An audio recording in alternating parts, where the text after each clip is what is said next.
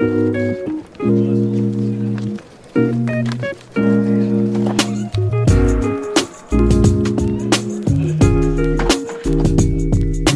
now, ladies and gentlemen, white coats of the round table.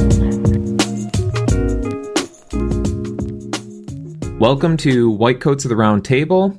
It's good to have everyone back. Hi, John. How are you doing today? What's going on, man? It's early Saturday morning, and I'm still getting my first coffee in me. How about you? I'm already several coffees deep, so the joys of waking up early with young kids. Although I'm not home today, so I can't use them as an excuse. My body clock is such that even when I'm away, I think it's tough to sleep in. Yeah, I sit up late eating Oreos, so that is a good reason to stay up late. That sounds like a dad life right there. Yeah, especially when they're double stuff. Don't go with the regulars anymore. Life isn't the same with those. You can't go back once you go double. Mm-mm. All right. Well, we've got a good episode today. We're going to talk about student precepting, but as we've been doing, before we get into it, John, anything fun going on professionally? Oh, professionally. There's plenty happening. Let me tell you, I've got a client that I've been working with recently. We're trying to expand some of their diabetes programs, and it's finally going into full motion. We're seeing some results. And we're seeing people get treated earlier, having faster outcomes, or value-based outcomes, probably, hopefully more significant than we've ever seen before. So I'll be working with a student who's going to be finishing their capstone for their master's in public health. And we're hoping to take that information and expand it out. It's just coming back from the IRB right now.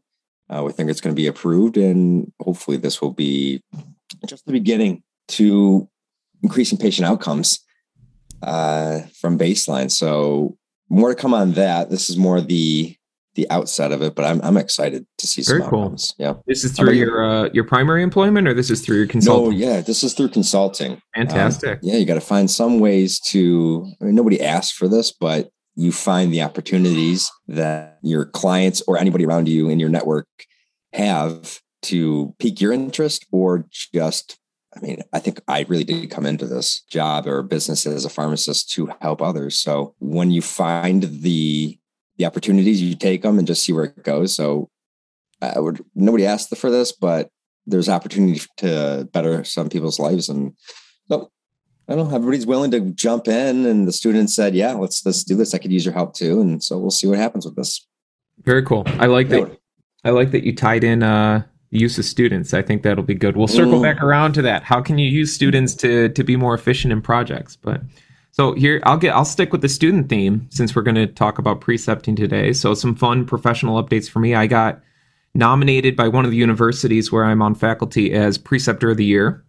Ooh. So I'll do a little bit of a humble brag. In mountain climbing, they call it spray, where your ego, you kind of spray out your compliments to yourself. So I guess I'll do some spray. I'm trying to be young and hip. Or inappropriate for a professional podcast. But yeah, keep your spray. Yeah, right. You don't want sprayed. Okay. No. So Preceptor of the Year, and they do a white coat ceremony at the start of the academic year for the next class, the next cohort. So apparently the Preceptor of the Year gives a keynote speech to the incoming class at the white coat ceremony. So this will be fun. Obviously, I do lots of public speaking, so that part is not intimidating, but I've never given a speech like at a graduation or anything. So I got to figure out, the corny things to know, things that I wish I knew when I was a student, or all of that, and put together a nice little compact speech for that. What, did they give you a plaque, certificate? I'm assuming they will at the ceremony, but no, I haven't received anything yet. So nobody came and took pictures with you? Yeah, I've already got it on my CV though, so you better believe I updated that real quick. Yep, prospective Preceptor of the Year. Right. Anticipated date. Participation trophy, Preceptor of the Year. Nice. Yeah, I haven't gotten one of those yet. So, yeah, it's so funny because, obviously, it doesn't come with pay. It doesn't necessarily really do anything, but you reach a stage of your career where little stuff like that, it's kind of cool. I think teaching is so gratifying. So, being recognized for teaching, I think, is a nice little feather in the cap.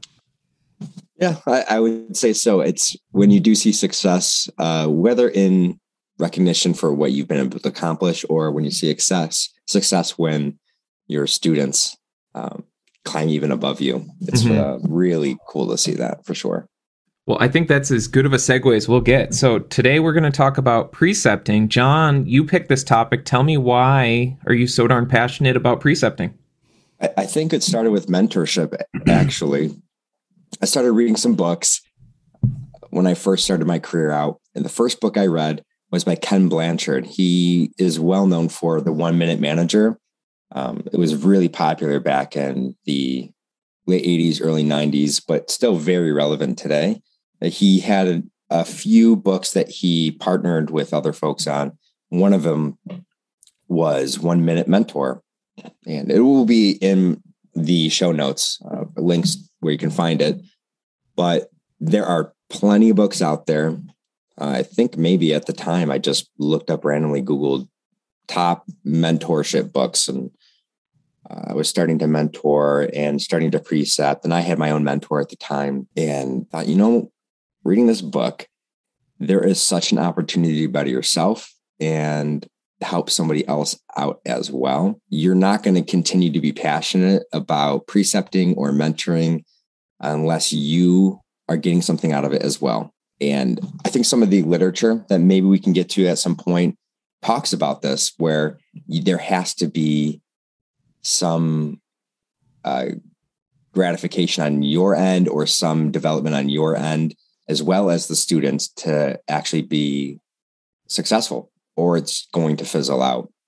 So, I read this book and I was like, okay, man, let's take on some more students. I asked some folks at my job at the time, and I talked to the school I was involved in, got plenty of opportunities, took on lots of students, and I've had my successes, and I've definitely had my, I won't say failures, because we usually try not to say that in our careers. We say opportunities.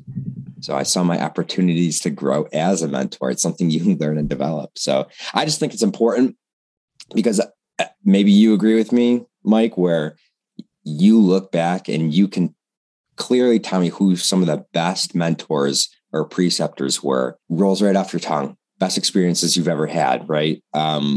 We find our passions, or at least find assistance in developing our passions, through mentors.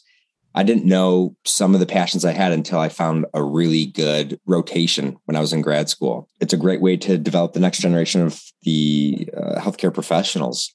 And I think it's also important in developing and understanding yourself, because once you start having to teach somebody else, you start reflecting on your own personal journey. You figure out your goals, you figure out your dreams, you find your opportunities to improve in educating those others, whether it's colleagues or students or even those above you. And you will increase your knowledge and your skill set, because you're not going to just off the cuff tell somebody something that's only a suggestion, recommendation based on anecdotal evidence. In our fields, you are going to give them good background data. And if you have a great student too, they will challenge you and ask you, where did you find that? I need the link for that. I need the study for that. But the BS that you can spew at people, because we know, I think as healthcare professionals, and you can tell, I want to hear about your side of this too, but you know how to win an argument, whether you have information or not.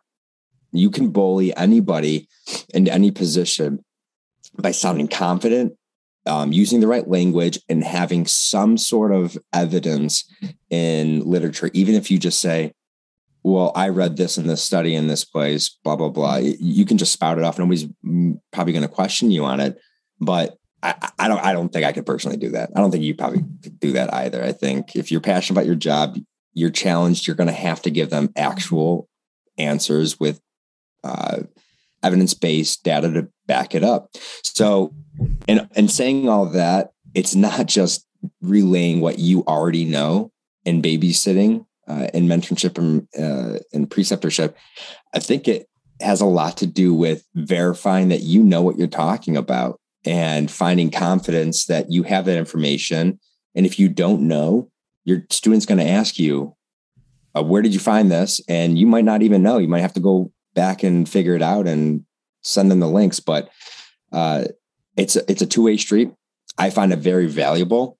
And it's going to spark passions in both me as a mentor or me as a mentee as well. If I have my own mentor, it should be sparking passions on both sides of it, though. Whoever is being taught or mentored and the mentee or the teacher. I think it's a great way to figure out and collaborate. Where can we go from here? Yeah, I don't know what you find important, but I like how you kind of broke it down into different categories of benefit for precepting, because I agree that if you're not getting something out of it, then, you know, we can all be altruistic, and I think that's good. But I think if we define our careers purely through altruism, it leads to potential burnout or frustration. You know, and yes, I know that may sound cynical, but, you know, the whole purpose of this podcast is to help support professionals through their careers. And I think you do have to be careful and make sure that you are, you know, pursuing jobs where you're getting paid well, where you're doing things that are taking care of you. You know, we could all go do this as a volunteer and it would be incredibly gratifying, but it would also not pay the bills. It would also, you know, maybe lead to some frustration. So I think having personal benefit can be good, in that personal benefit can be many different things. You know, I get paid by some of the schools where I precept, and the pay is not a lot. So in my opinion, it's not a motivating factor to do it, but the pay at least helps offset maybe the reduced productivity that comes with teaching. Because you do, you know, if you're doing it right, you're going to take some extra time, and maybe you can't see as many patients, or maybe you need to take some time before or after the end of the day.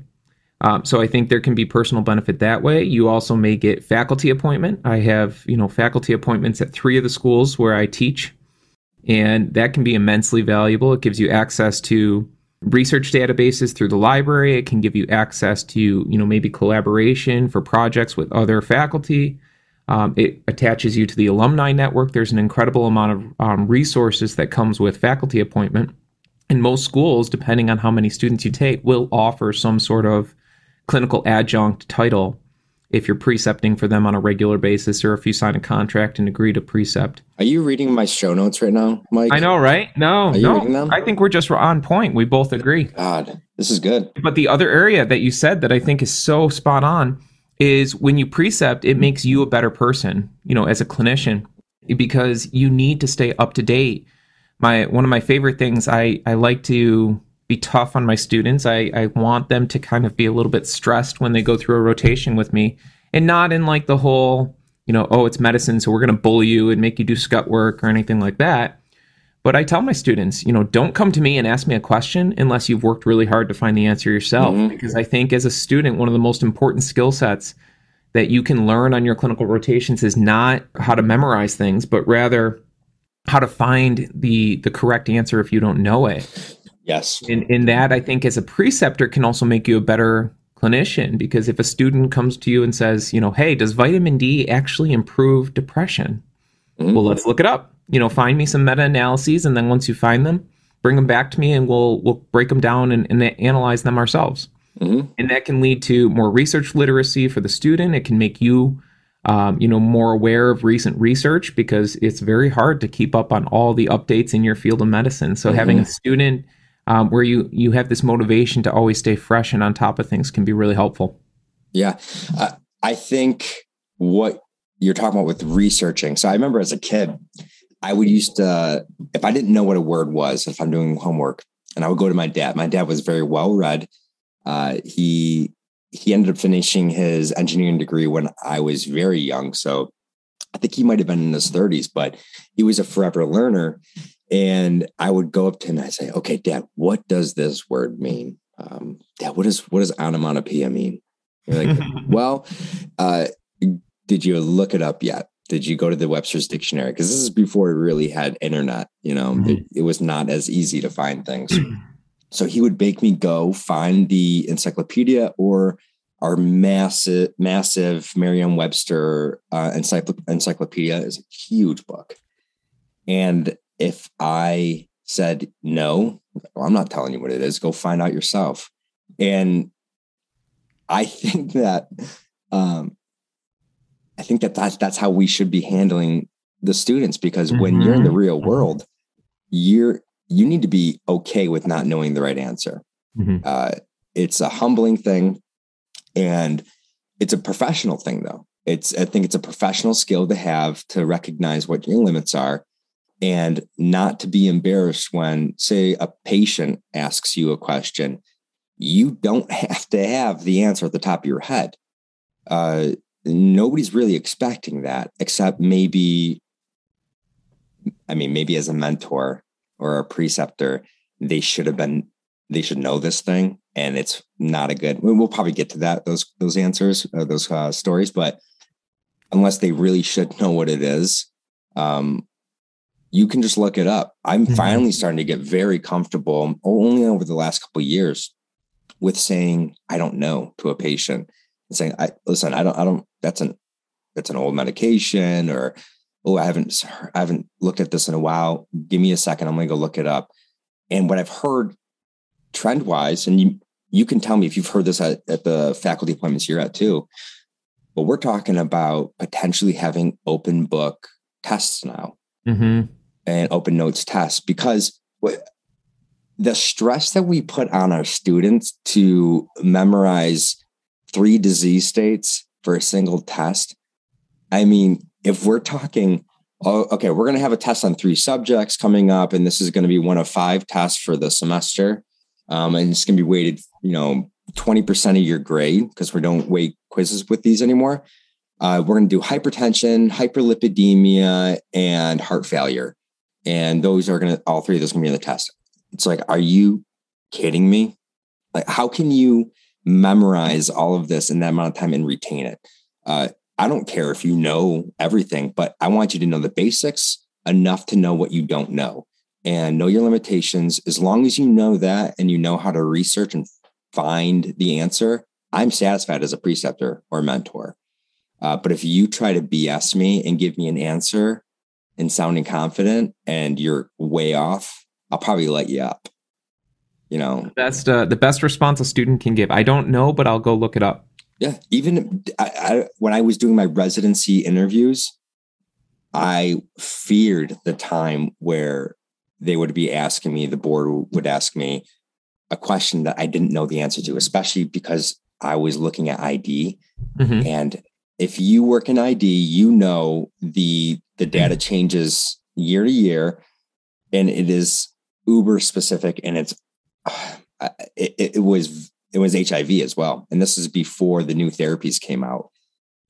I was feared that they would ask me a question I didn't know. And I didn't realize until later that they're kind of expecting you to say, I don't know, because they're the specialists. They've done this for years. They know the data, and they're not expecting you to know, but they want you to be humble enough to admit it. So that's all I want my students to do too. Be humble enough to admit you don't know. You're younger, understand your limits. Yeah, I agree. I think, one of the strengths of medicine and one of the perils of medicine, depending on how you look at it, is that the skill set required to be successful in didactic training is completely different, in my opinion, than the skill set that's required to have success in your clinicals, but then also as a professional. It's just like you were talking about. It'd be a whole separate podcast episode maybe to talk about your thoughts of how we're transitioning to online classes and open book. But I don't think it's disastrous, because high stakes testing, whether you're talking about the SAT or the ACT or the LSAT for law school, there's ample research out there that high stakes testing does not correlate to performance in your profession. And I think the ability to just memorize immense amounts of information when you're in med school, PA school, nurse practitioner school, nursing school, pharmacy, it doesn't necessarily make you a good clinician. I've got people I went to school with, and I'll be very careful, here I don't want to name names, that were, top half of the class, brilliant, spent hours and hours studying, would get hundreds on every test in PA school. But as clinicians, they, are maybe very middle of the road, because their ability to think critically, their ability to take an incomplete picture and then, use logic to figure out the best differential diagnoses, that's not memorization. It's a completely different skill set.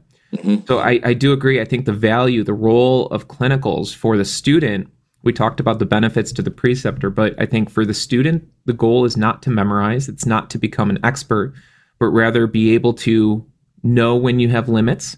Because I agree, the most dangerous thing in medicine is you don't know what you don't know. So one of the most important things as a new graduate that you need, especially as we're seeing growth of, APPs, PAs, NPs, pharmacists getting more autonomy and scope, as we're putting out more non-physician providers that don't have 8 years of postgraduate residency, we need to make sure that we know our scope, we know our limits. And I think clinical rotations with a good preceptor, with a good mentor, is how you do that. So it's really so important. I want to ask you about that specifically. Let's get into story time here. All right. I want to know, as a student, tell me your best experience, or where maybe you had an enlightening moment with a preceptor or previously unknown passion that you found out in your rotations as a PA student. I just want to know one of your best stories. So I think the best story that I have, and I'm going to throw this one back to you because I'm curious on the pharmacy side. It's always nice to get different professional perspective. But in PA, most PAs are women, the majority in the US. So men that go into PA school very often gravitate towards emergency medicine or orthopedics or surgery. That's kind of the jock specialty. So all the guys go into that, and it's got a very, masculine culture to it. So in PA school, I was convinced that I was going to do orthopedics. I was, an athlete in high school, was very into, fitness. And I figured that was a natural fit. Well, obviously, look at you. Oh, thank you. Yeah, I'm a god, bro. Yeah. And my first rotation after didactic was in mental health. I did it at the inpatient PTSD clinic at the VA. So I had an interest in military medicine because I was planning on doing Army Reserves to pay for school. So I knew I was going that path. So I had an interest in it, but I really didn't have any interest in mental health or psychiatry. It was just a, check the box rotation. And I fell in love. It was just incredible. It was my first rotation. So maybe I had a little bit of that, hey, I'm out of the classroom. I'm actually doing hands-on stuff high. But it was amazing. It was just so cool that in psychiatry, you got to get to know these people. It was just such a human side of medicine where you had these people in a 21-day PTSD program. And I got to sit in on group therapies and talk to, Korean war vets at the time, because this was, 12 or 13 years ago. So there was still a good number of them around. In Vietnam vets that were bonding with Iraq and Afghanistan guys because, the war was very similar in the sense where you didn't know who the enemy was. So a lot of mental health difficulties can come from that when you're entering villages and you don't know where the bad guys are. Very different from World War II or a more traditional war. But just getting to hear their stories and see the human side of mental health, it really made an impact on me. So when I graduated, I was still thinking orthopedics, surgery, ER, and I interviewed for a couple jobs. I had a couple offers, and the offers were okay, but it wasn't really something that was getting me super passionate or exciting. And my wife actually encouraged me to apply for a mental health job because I liked this rotation so much. So she said, "You loved psych. Why don't you apply for it?" Within 5 minutes of my interview there, I knew I was home, and I've stayed at that job. I've been at that same job for 10 years now. So I think if I had not had a really positive experience in my mental health rotation as a student, I probably never would have even considered applying for that job. And here I am making an entire career out of mental health. How about you? Yeah, I think it was very similar. I had different ideas what I wanted to do. I always wanted to be a community pharmacist. The pharmacy chain I currently work with was the first job I ever had was at this grocery store. And I'm not going to say drink the Kool-Aid, but that's what they say about this place.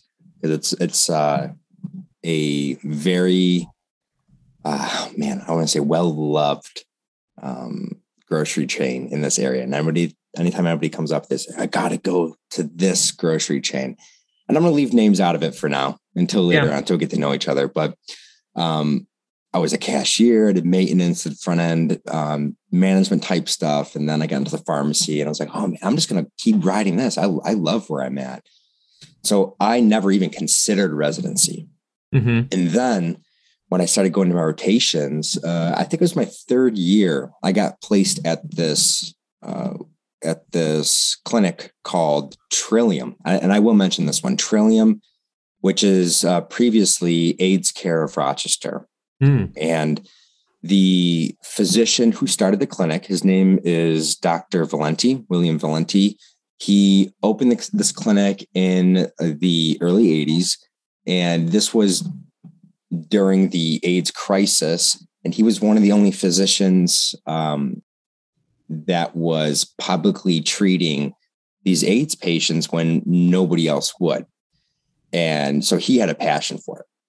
This is just the beginning of the story. It's a little bit longer of a story, but I learned more about HIV and AIDS than I ever would have thought I would have in school. We learned a little bit about HIV in our ID sections and therapeutics. But when you start to meet the patients and you start to meet the other providers and the nurses, and you sit on their group therapy sessions and the mental health that goes behind it, I saw the need for good communicators and people who are passionate about people, truly, because it's not always glam in these jobs, especially with AIDS at the time. Still, people now, I think, still have an aversion to it. If they read a chart and they see how this patient has HIV and is currently in AIDS, people get a weird feeling about it because they don't understand it. So I learned a ton from the providers there. They're very open to talk to me about it. And I was like, wow, I think I could do this the rest of my life. I love the people.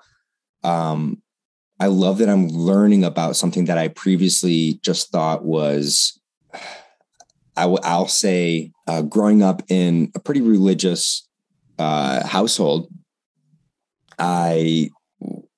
what we thought about AIDS, or what we were taught about AIDS in the past, was probably hyperbolic. And so I had an aversion to it on a sociological viewpoint.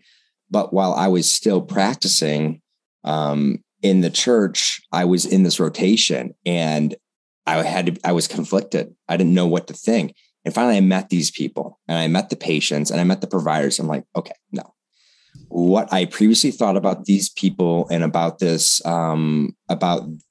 this community is completely backwards and everybody has it wrong. And I wish I would have had that outlook sooner in my experiences, but it opened up my eyes to say, okay, what you think, like, erase it. You don't know sociologically what these people are going through. You don't know the therapeutics. Start learning and better their lives and enrich your own. So that led me into saying, okay, I think I want to do ID. So I picked one rotation with a preceptor that didn't have the greatest track record at this hospital. And they were on the antibiotic stewardship team. And this is a good and bad experience. So I'm going to save part of it for when we talk about some of our poor experiences. But the good side of it was I was with the ID specialist team with one of the major hospitals. I will name drop here. It was Dr. Stephen Fine and Dr. Mark Shelley in Rochester, New York.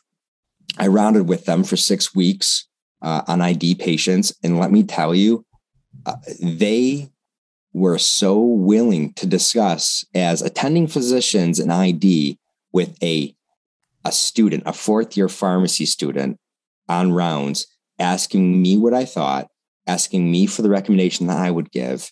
And let me tell you, when you have an attending physician who's working side by side with you for weeks, you are going to know your crap. And not because it's rubbing off on you, but because you want to make such a good impression. You want to not look stupid in front of other med students, in front of other residents, fellows, attendings, that you're going to know your stuff. So it challenged me. And I learned more in that 6 weeks than I think I did in any semester in school. So while it was one of the most challenging experiences I've ever had, because I spent more time getting there early and charting my patients, sometimes getting there at 4 a.m. just to chart for hours before we met. They challenged me to be the best I can be. And they never even said it. you could tell they expected it, and they gave me a chance to prove myself. And I was up for the challenge.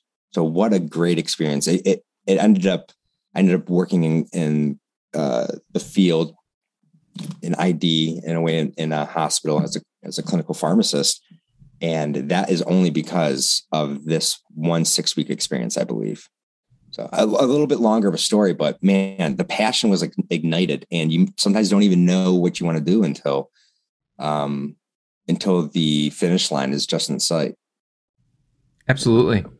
But I mean, that does lead us to, is it okay if we talk about a story that might be a little bit more challenging, or do you want to go right to something else? No, I think let's maybe shift, and maybe we can both exchange some stories as preceptors of experiences that we've had, because I think telling stories from our own personal experience can be very helpful, just to help people understand how beneficial precepting can be, not only for the student. Obviously, clinical aspects of medicine are so important. You're gonna have to tell me if I'm rambling, just so you know, because you always ramble, John. I think that's what listeners are here for. Well, okay, but there is a limit, because my wife has found it, and she'll say, "John, you're doing it," and I'll be like, "Oh, I've been talking for about 10 minutes, haven't I?" So you can be my video wife. Shout out to Sarah for editing and producing our podcast. So, Sarah, if John is rambling, make the cuts. So I'll tell you a story. So I think I have a good one for you. So I had a student that was with me, and she was a nurse practitioner student in psychiatry, and she was 1 or 2 months away from graduation, so nearing the end of her clinical time. And we were in a visit, and usually what happens is I see patients in my office. With it being psychiatry, we don't have exam rooms. They come into our office, and I have chairs, so the student is just sitting with us. And out of my periphery, out of the side of my eye, I see the student on her phone. And I was like, So, my initial thought was, okay, maybe she's looking something up. Maybe, she's trying to look up a drug. Either way, this isn't a bad look. So I was unsure whether to say anything. I was like, I don't know. I don't want to be that guy that is super, persnickety and cranky. But so then after the visit was done, I said, hey, I saw you were on your phone. She's like, oh, yeah, sorry. A couple of my friends just texted me asking me if I could go to dinner tonight. And I was like, oh, okay. So yeah, let's talk about how unprofessional that is. And she thought nothing of it. We talked about it. I kind of chided her. I said, this is so unprofessional, especially in mental health. Any field of medicine, that would be unprofessional. But in mental health, especially where patients are vulnerable, where the discussions are often very sensitive, to look like you are disinterested, even if you were looking something up, even if you were on up-to-date learning about a drug, it's a bad look.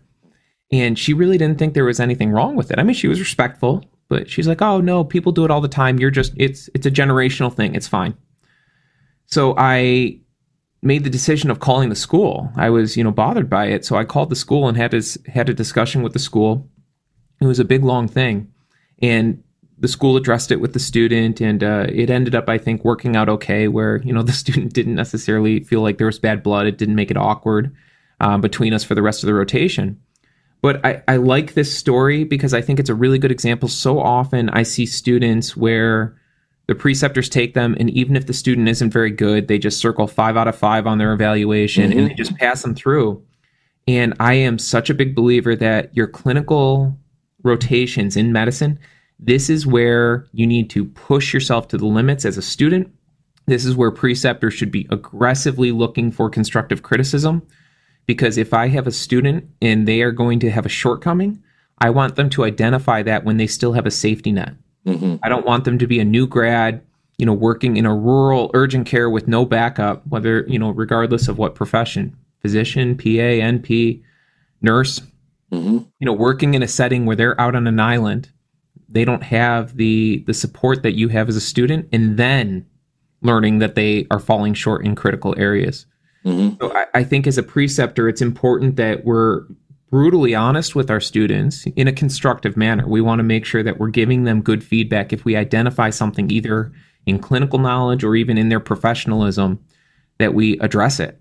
And my goodness, I have students come through sometimes, the most basic conversations that we have to have. Gen Z now is starting to come through these clinical rotations, and we have to have conversations about, appropriate office attire. Thankfully, though, interestingly, this is a whole side note, I think millennials are worse than that than Gen Z. Gen Z actually seems to be better about dressing professionally, where millennials really struggled with it. But Gen Z, it's interesting because every generation is so different. Gen Z is much more comfortable and less formal. So I think there's more difficulty of having students understand the importance of, being formal and cordial in email correspondence, or, making sure that if you are texting or calling your preceptor, that you do so in a professional manner. It's a lifestyle. It's not, you can't really be completely yourself in this professional field, in a sense. Like you can be yourself personality wise, but there is a demarcation that every professional in the healthcare system understands, that you don't go past a certain level, or you get to a certain level and you don't go below that until you go home. Right. Yeah. Because I had a guy who had that too, who he used to come to rotations. I kid you not, every day in a 3-piece suit. 3-piece awesome. Suit. And he wore these what do you call them? The wingtip shoes. Good for him. And I said, every single day I see him, I'm like, hey, you are making me look bad. You need to cut it out. But yeah, I mean, all that to say, like, this was a Gen Zer. Yeah, right. No, it's so strange because Gen Z, like millennials, you'd have people showing up in, yoga pants and, baggy, shirts that, okay, maybe, but, in a professional setting, it's kind of borderline. Gen Z, I feel like they dress much more formally. They don't really have the issue of what's loungewear, what's formal wear, what's workwear. But yeah, it's interesting how those things, even just year by year, you can see these little changes and subtle alterations in professionalism or attitudes. Do you have any stories of your precepting experiences that maybe provide a good lesson for people that might be interested in getting into this? Yeah, so I'm going to be talking about one of the books that I read as well. This is more of a cautionary tale where so first of all, people who know me, and if you don't know me as a pharmacist or even a preceptor, I do have different levels of who I am in those different areas. So people who know me outside of my work know that I'm a fun guy who likes to push the boundaries, make things uncomfortable. My sense of humor is sick. And when I go to work, it has to, you got to back that down. And even more so when you're a preceptor or mentor, you really have to be as professional as you can, because you need to be able to bend your personality to where you are. Now, I have extremely high expectations for my students, more so than probably most of my colleagues. And that may be because of my experience. I've got a very diverse experience, and I know where advice can go wrong and right if you give the wrong advice. It can be critical to somebody's health immediately. So you have to know your stuff. If you don't know it, you better find out real quick.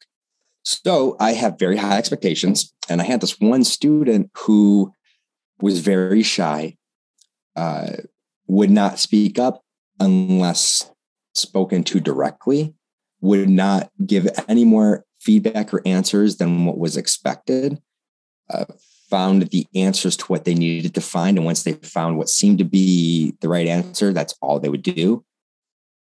And my expectations is that I want multiple resources. I want to see that you know what a bad literature is. I want you to show bias in literature.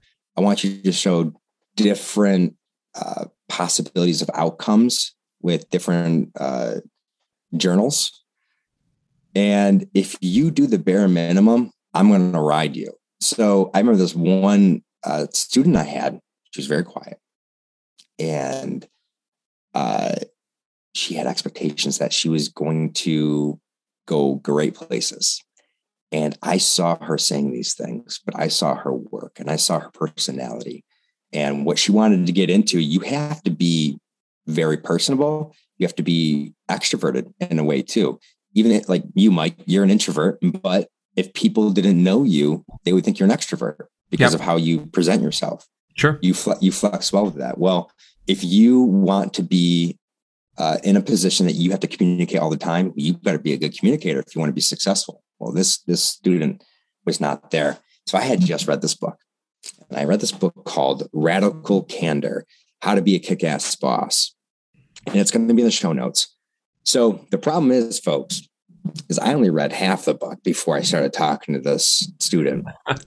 And I found some really good information and guidance on how to deal with these types of situations only halfway through. Had I read the rest of it, I would have been a little bit more, subtle. But I sat this student down and I said, listen, this is what I'm seeing. This is where your goals are. And what I'm seeing is your actions and your goals do not equal out. You will not make it where you want to go.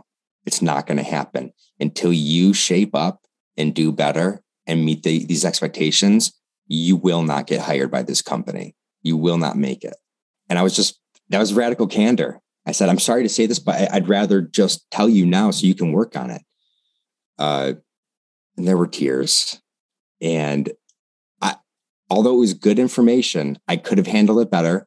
The student did take guitar, and she's doing exactly what she wanted to do, and she's doing wonderful. But that was a hard conversation to have. It's hard to watch somebody cry, but sometimes some of these students just need very hard life truths to make it to where they want to go. And so that's what I think precepting is 50% of the time, is showing them a mirror to show the patient, or rather the preceptee, the mentee, this is who you actually are. Get out of what you think you are. I'm going to show you where you line up. And if you can be a good mirror to them, you're a successful preceptor. Yeah, and I think that story is another great example of why mentorship is so important, because the whole value of precepting and having that layer of mentorship doesn't end when you graduate. Mm-hmm. I think all too often, especially so obviously as a PA, I'm heavily involved in advocacy. I'm involved with the New York PA Association, and the big hot topic for PAs and NPs is autonomy. Not scope of practice, autonomy. I think there's a distinction there.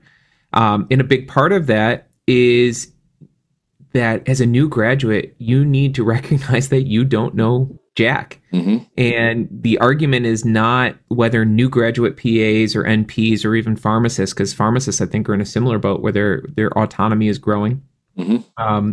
It's not whether you are a subject matter expert in everything day one after graduation, but rather, are there appropriate checks in place and appropriate, fail-safes in place at a clinical level, at the practice level, at a institutional level, or even within professional societies that can, function better to appropriately manage scope of practice and autonomy than regulatory, things that are maybe inflexible and hard to change and hard to adapt to certain situations.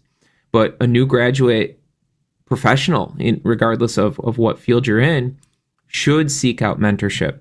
I always tell my PA students when they're graduating, do not take a job that pays you high money right out of school, but won't give you the level of mentorship you need, because your first 3 to 5 years out of school, PAs and NPs, we don't do residencies. So your first 3 to 5 years out of school are critical, because that's really where you're going to learn your craft. You're going to hone your skill set. Mm-hmm. And if you're in a job that is just going to put you out on an island and not provide you that mentorship, just like you're describing, then you're not going to be as good of a clinician. And that ultimately is a disservice to you. It's going to make your career less rewarding, but it's also a disservice to patients, where there may be concerns for, less than ideal outcomes, or just poor, less opportunity to provide the best quality care, the best quality access for patients. So to that point, when I graduated, I didn't get to land a residency. We will talk about residencies and postgraduate work in another episode, so I can tell some more of these residency stories. But I did not get to match. I did not match, and I couldn't scramble. I had an opportunity to go to San Diego. I also had an opportunity to go to Tacoma, Washington for residency, but we had just found out that we were having a child, and so we couldn't go anywhere. We had a big family here. Granted, if we didn't have a kid, I probably would be going to residency. So what had happened was I had to figure out my pathway. I ended up getting hired for the meantime by a big box retail pharmacy.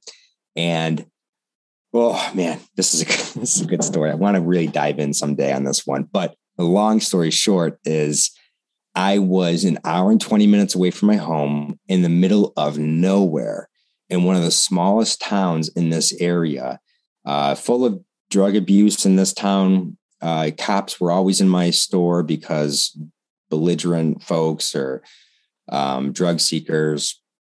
So many arrests were made out of my store. It just seemed unreal. This is not where I imagined my life to be going. I had zero development from the company I was working at. And I had asked and asked and asked. I said, hey, listen, I really want to do this, and this.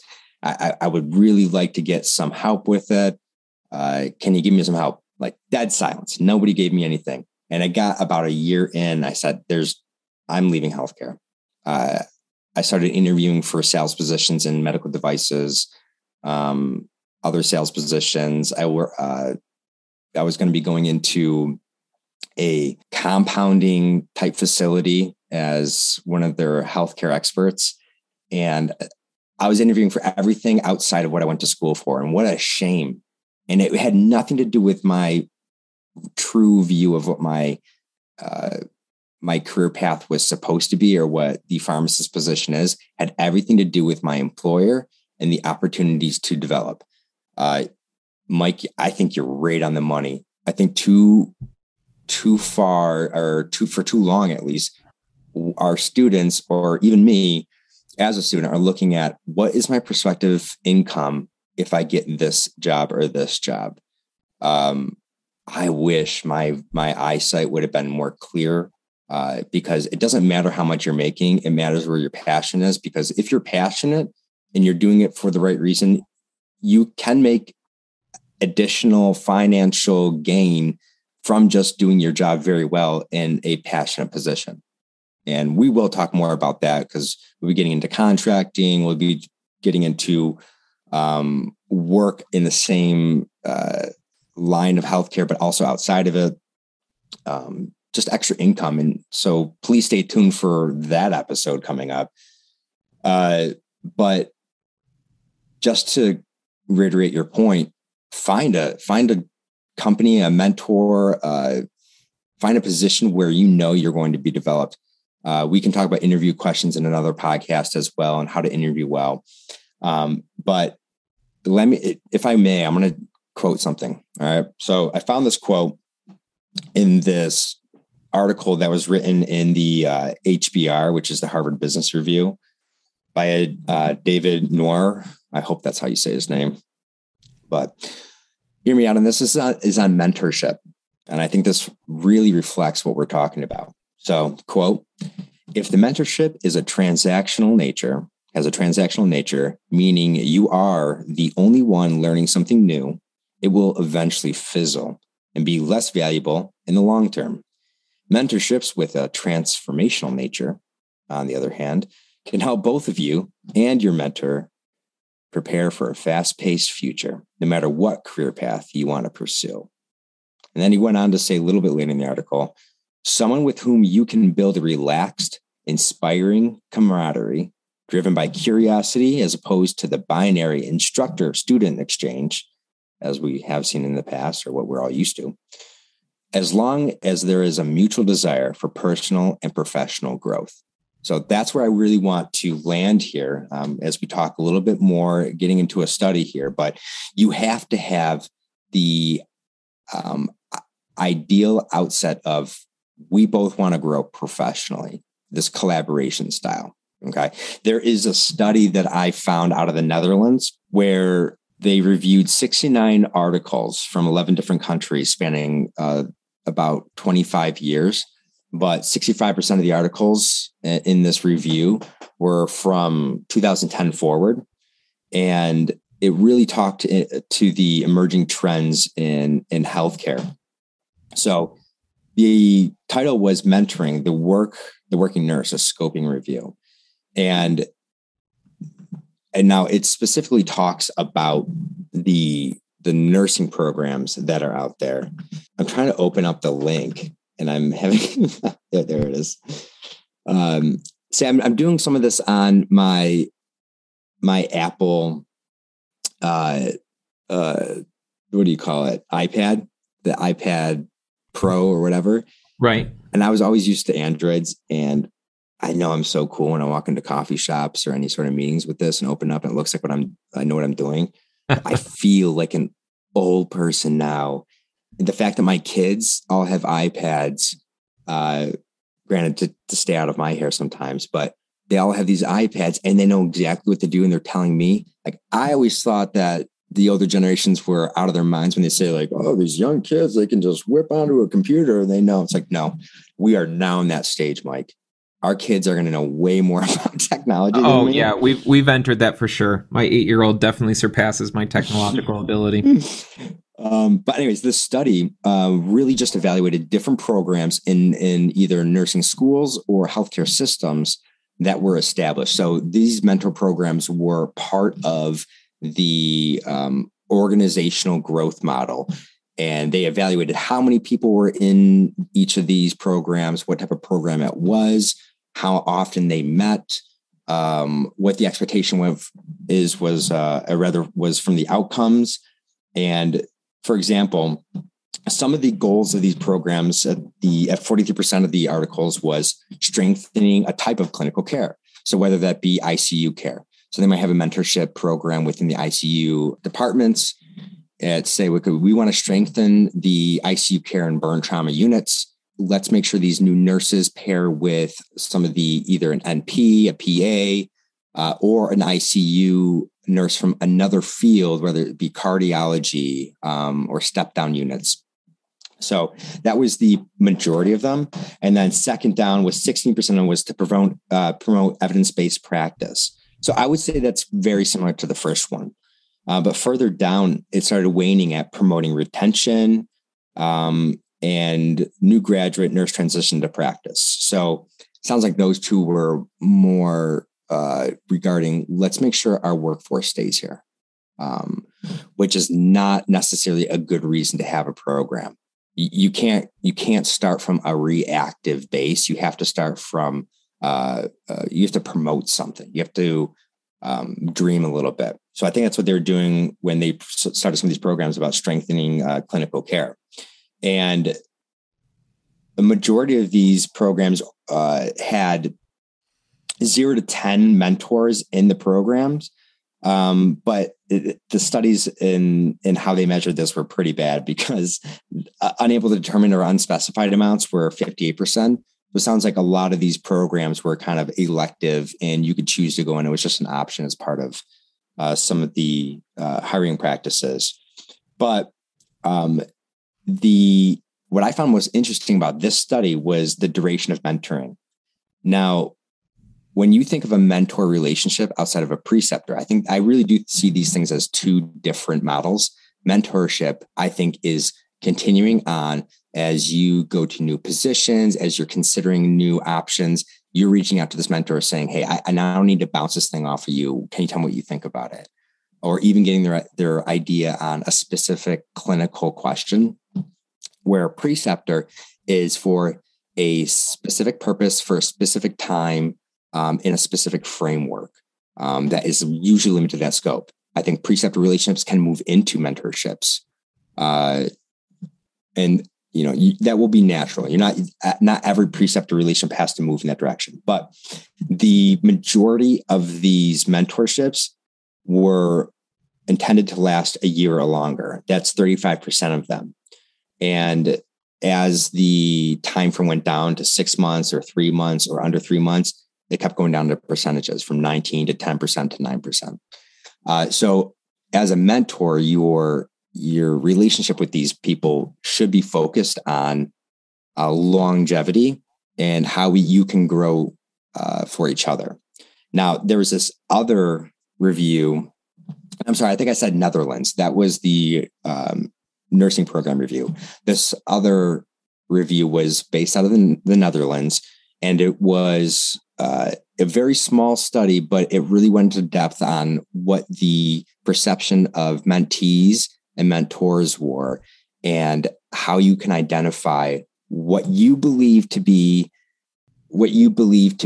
a positive or goal-oriented mentor relationship. So I'm going to put this in the show notes. You can read it yourself. It's very interesting. But in the end of this all, they identified that there were 4 types of mentors. There was the facilitator, the coach, the monitor, and the exemplar. So I'm going to read this out to you really quick. The facilitators aim for a service providing. So in meaning that you are there to meet the needs of the school. You're there to provide the service of being a preceptor. That is it, or a mentor. A coach tends to focus on development support. So as a coach, you're realizing that this is a big environment in the healthcare system, and you're just one cog in the wheel of trying to provide support for this student or this mentee. A monitor, I like this one. I think this is where I like to fall in line with. The monitor, however, interacts with their students on a more collaborative level and helps them recognize and track their progress. So when I think you mentioned this a little bit before, Mike, where you might actually have a question as a mentor that you don't have the answer to. And so you give it to your student or your preceptee and ask them to find the answer for it. And then you can develop a expected clinical outcome or progress for a patient based off of what they find. And you can do that together.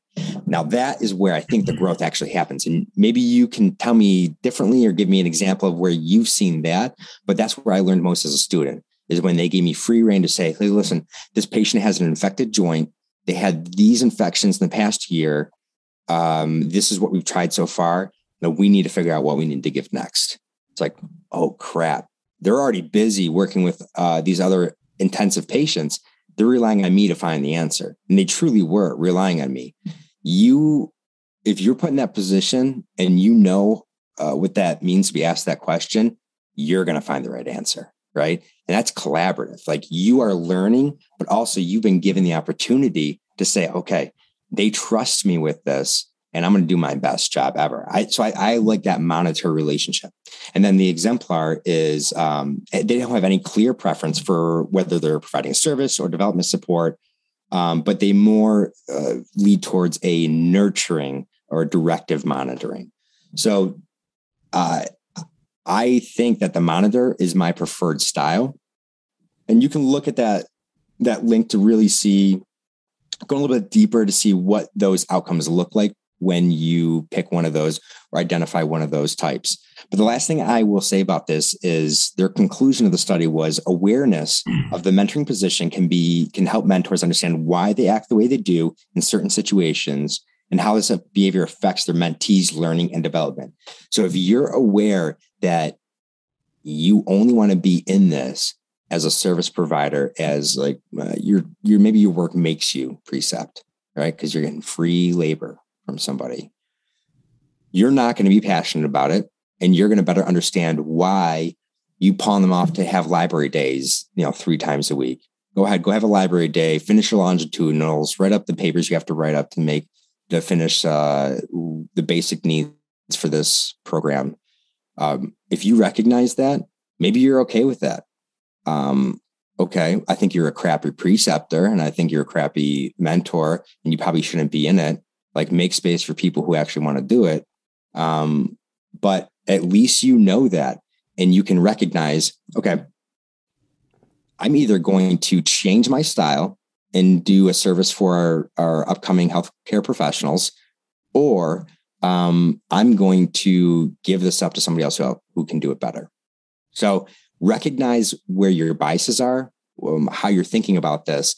And I think self-reflection in this area will better serve you in the future, because then you don't have to spend this time and energy with people that you don't want to train.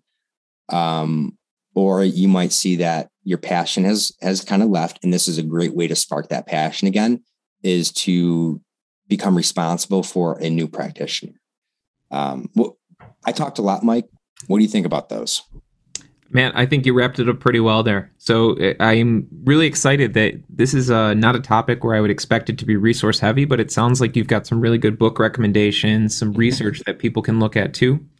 So I think to kind of conclude or wrap it up, I want to remind listeners that, as always, we will be putting the show notes on our Patreon page. So if you go to www.com, patreon.com/WRCT, we'll have all of our show notes. We also have a blog. We're going to be, putting content up there. Supporters of the show, which can be as little as $5 a month, will get access to all of our show notes. The idea behind that is we want to do all of this amazing research and then share it with you so that you can become better professionals, better clinicians, or also, use it for whatever purpose you have. Share it with your friends, share it at work if you're negotiating salaries. So John will put up all the information he had, including some really great books that it sounds like maybe a good start if you're looking to become a better preceptor or get into it. Also in the show notes, John, I see looking at it, it looks like you've got some information on how to become a preceptor, where to get connected with different universities and other affiliations. So I think we're out of time today, but we'll tease that. Check out the show notes. Yeah, and in short, really, it's I won't go very deep into this, but there are reasons to do it. There are also great resources, like Mike mentioned earlier, that if you become an adjunct faculty as a preceptor, sometimes they give you that title.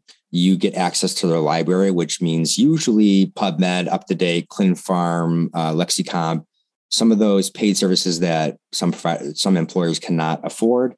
There are some stipends available. Some schools will give a small monetary amount for each semester that might pay for things like a new stethoscope or a new resources or coffee, if you want, whatever you want to use it for. And then even as an adjunct faculty member at that school, you have a lot of benefits, including reduced CE costs rather.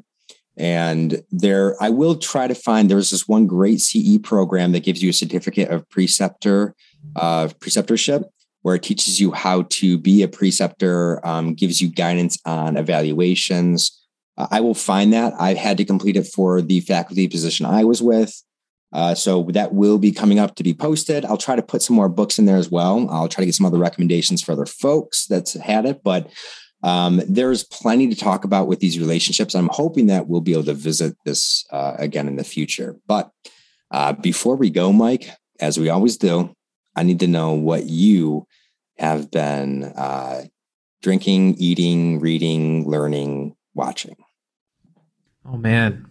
So right now, we've talked about it previously on episodes. So I really love outdoors activities. Mm-hmm. I like to do adventure-y type of stuff. I think we could do a whole episode of why I think hiking, climbing is just the perfect activity, because I'm a big believer that, as you age and get older, sure, going to the gym is healthy. We know there's ample documentation of physical and emotional benefits from exercise, but I think when you can do something that is physically exertional, requires a mental challenge, and it's something that you love, it can be a really awesome hobby and activity. So now that we're transitioning out of winter, it's April right now. Mm-hmm. So we talked earlier, I did some ice climbing. So now we're kind of shifting over to warmer weather. So my 5-year-old is turning 6 in 2 weeks, and he wants to do his birthday party at the climbing gym. So we're getting that all set up, but I'm excited because, my goodness, I don't know if you've ever taken your kids climbing, but the things that they do up on the wall that just look so natural when they start at a young age. It's like, man, how did you know to position yourself like that? Or how did you know to lean your body in to change the angle? So I'm really excited. If they like it, great. If not, I'm not the parent that's going to force them into activities that I want to do. But it is fun as they grow up and kind of come into their own to see them enjoying activities that I also love. So we're gearing up to do a climbing birthday party in the next few weeks for a very excited 6-year-old. Awesome. Yeah, we, oh man, I'm going to talk about what we've been watching. Okay. At least what I've been watching. I like to be outside. I live outside during the summer. I live in upstate Western New York, and the winters are arduous and the springs are short. But when they come, usually you get excited and then it snows again. So I've been excited a few times. It snowed a few times afterwards. I got the grills out and everything, but I will be talking more about that in the future, of course. But I've been watching this show on Apple, and man, it is trippy. Okay. It makes you question things. It's almost as if, what was that show or that movie with Jim Carrey where The Truman Show. Remember that one? Mm-hmm. So the show is called Severance. And I don't remember the name of the main character, but he's Ben from Parks and Rec. And you've only ever seen him in sarcastic roles in these shows, but he plays a serious character. And the idea is that these people go to work and they get to a certain level within this company where they can choose this procedure, this surgical procedure called severance, where they do this, they implant this chip in the brain that separates your personal life from your work life. So as soon as you get into the elevator going up to your floor, there's something happens in between where it turns the chip on and you are a completely different person in your workspace. And your work person doesn't know anything about your outside person, and your outside person doesn't understand anything about your in person. Okay. Your innie is what they call them. And it gets trippy. It makes you uncomfortable. But I suggest if you like that type of psychological thriller-esque type drama, it's on Apple. I'm not promoting Apple at all. I don't get any money from that. But Apple, if you do hear me, Steve Jobs, if you're up there, throw me something down, some kudos. I'll throw some new views your way. But Severance on Apple TV is something I'm really enjoying. Awesome. But yeah, that's probably this podcast. If you have any questions, you can post them. Please email us. And Mike's already mentioned our Patreon. So hope to see you on there, and hope to see you next time on White Coats of the Round Table. All right. I'm Mike. I'm John. I hope to see you guys soon. Have a great day.